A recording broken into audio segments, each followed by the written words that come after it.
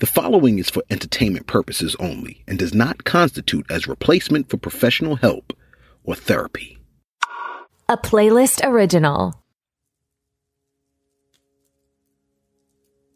So what does my professor's dandelion story make you think of? It makes me think of the flowers I see growing by the roadside in and around my city. The pink and white swathes of cosmos at Easter time. And the single sunflowers with their giant sunny heads that appear in small patches of ground between the massive highway intersections. They make me happy. And yet, too often my attention is focused on the bad news coming through the car radio, or I'm grumbling about the traffic and the bad driving habits of the motorists around me. I'm so stressed about everything I must still accomplish that day that I seldom even notice the beautiful flowers, let alone take a few minutes to think about what they may have to teach me or what hope they might offer me. Are there horrors in the world? Yes. Do people do dreadful things to each other? Of course. Do we do daily damage to our planet? Yes, without a doubt. But there are also wonderful, magnificent things. Supreme acts of courage and generosity, works of beauty and creative genius that inspire us, and small acts of kindness, and giant achievements in science and art and medicine. The important thing to understand is that the good stuff is not negated or invalidated or cancelled out by the bad stuff. You may have heard it said this way: all the darkness in the world cannot extinguish the light of a single candle. Now, it's critical that we truly get this. Just because terrible stuff happens, just because people are capable of cruelty and malice, negligence, stupidity, that does not mean that wonderful stuff doesn't also happen. Because people are capable of goodness and compassion, intelligence, mercy, gentleness, and love. I sometimes think all the good stuff is love just manifesting in a million different ways, but that's a subject for another story. The point is, the good and bad coexist. The thing is, it's been my experience that the world delivers horror stories fresh to your door. The bad news, that's the news that spreads fastest and widest, whether by gossip or formal news channels or on ye olde social media. But the good stuff, we need to go out and find the good stuff. We need to seek out beauty, recognize miracles when they happen, and be attuned to finding encouragement in the unlikeliest of places. We need to find and store up, like a little squirrel with its nuts, those nuggets of goodness and kindness that we humans do show each other and our fellow species on this giant rock hurtling through space. So, the world delivers bad news directly to your door, but you need to make a real effort to seek out the good news. Happily, it turns out that you literally can train your brain to be on the lookout for certain stuff. Perhaps you've had that common experience where you consider buying a certain make or model of car, and suddenly the roads and the parking lots seem full of them. There are more of them about. It's just that you've trained your brain to be more attuned to noticing them because they've suddenly become an object of interest to you. Usually your brain wants to warn you of dangers, right?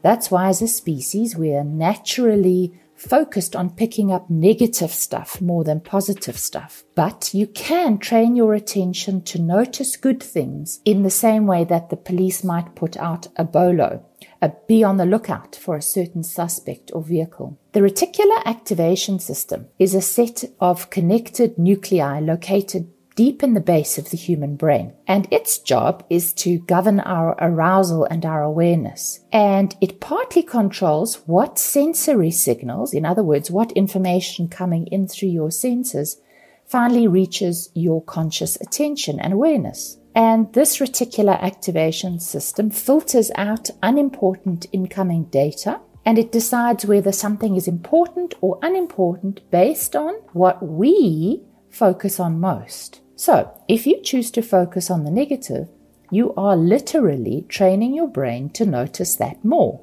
to assign it a high importance, to go out and fetch more examples and evidence of how the world is such a wretched and miserable place. How about you rather train your brain to be on the lookout for the good, the happy, the positive, and the beautiful? If you make it a regular habit to seek out the positive, you'll train your brain to do more of this on your behalf. Good news stories will start grabbing your attention. You'll start seeing the silver lining in even negative experiences. You'll find it easier to practice gratitude, and the world will seem like a much happier, healthier, more hopeful place. It only works if you put it into action. Here are some simple action steps, 5 of them, that you can do today to train your brain to focus on the positive. Number 1, notice your own negative bias. Are you a negative Nelly? Become aware of how often you focus on the negative and how often you repeat critical or negative statements about the world or other people, and especially yourself. Realize what this means. You are training your brain to stay stuck in a negative loop of noticing and reinforcing the worst. So number 1, just notice what you're already doing wrong. Number 2, put out a bolo for the positive. Consciously and intentionally begin a habit of training your brain to notice the positive. Here are some ways in which you can do this, some practical ways. Every day, write down 3 things, big or small, that you're grateful for. Did you win the lotto? Or did you find the closest parking space to your supermarket at your month-end shopping trip? Try to notice one beautiful thing on the way to work. Get out into nature, the wilds, a local park, or even your own backyard, and replenish your soul. Stare up at the magnificence of the night sky.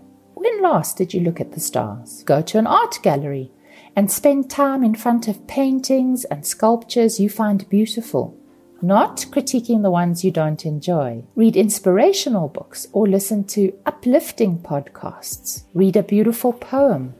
Hug someone, hug a pet, not your goldfish. Play music that makes you want to dance and sing, and then dance and sing along. Try today to notice 50 examples of beautiful or good things. Actually count them. Challenge yourself to create some good in the world. Today, do 5 acts of random kindness for others, or do something that benefits the planet. Catch the world doing something right. Notice how many drivers, for example, on that busy highway do signal before they change lanes and do stay within the speed limit. Be amazed at how all the planets stayed in alignment yesterday and will do so again tomorrow. Instead of raging at the bird song that wakes you up early, lie in and listen to the astonishing beauty of it. Eat something you really like, a block of chocolate, a tender steak, a juicy peach. Eat it slowly and mindfully. Savor the taste and enjoy the experience. Isn't it magnificent? Instead of saying, I've got to, say, I get to. Instead of saying, for example, I've got to bath my kids and put them to bed, say, I get to bath my kids and put them to bed. Do you see the different spin it puts on that? Pay attention to the parts of your body that are pain-free and in good working order. Declare Good News Day among your tribe on social media. No negative posts. Examine the magnificence of a weed, its relentless persistence, its unapologetic there-ness, its determination to survive. So basically, find the positive in the negative. Notice that wherever there is disaster, there is also kindness, altruism, generosity, and heroism. Step 3. Realize that none of this will come naturally, particularly if you generally have quite a negative or critical outlook. At first, these actions are going to feel false and unnatural and awkward. That's okay. Do them anyway. You know, spontaneity is overrated. I'm sure you've forced yourself to exercise before, to go for a jog or to go to the gym. I'm sure you've done it when you didn't feel like it and it didn't come naturally. And yet the exercise still made you fitter and stronger. It didn't matter that you had to make yourself do it. So it's the same with exercising your brain. Just do the work regularly. Just do it and watch the amazing results that follow. Exercise 4. Know that positivity works in the short term and the long term. In the long term, it's a wonderful thing to enrich your life And prolong it too, by the way, according to research. Positive people live longer. So by dwelling on the positive and the good and the beautiful in a general way, it becomes part of your character over time. But the disciplined, the intentional practice of noticing your dandelions in your sidewalk is also a short-term shot in the arm for a bad mood.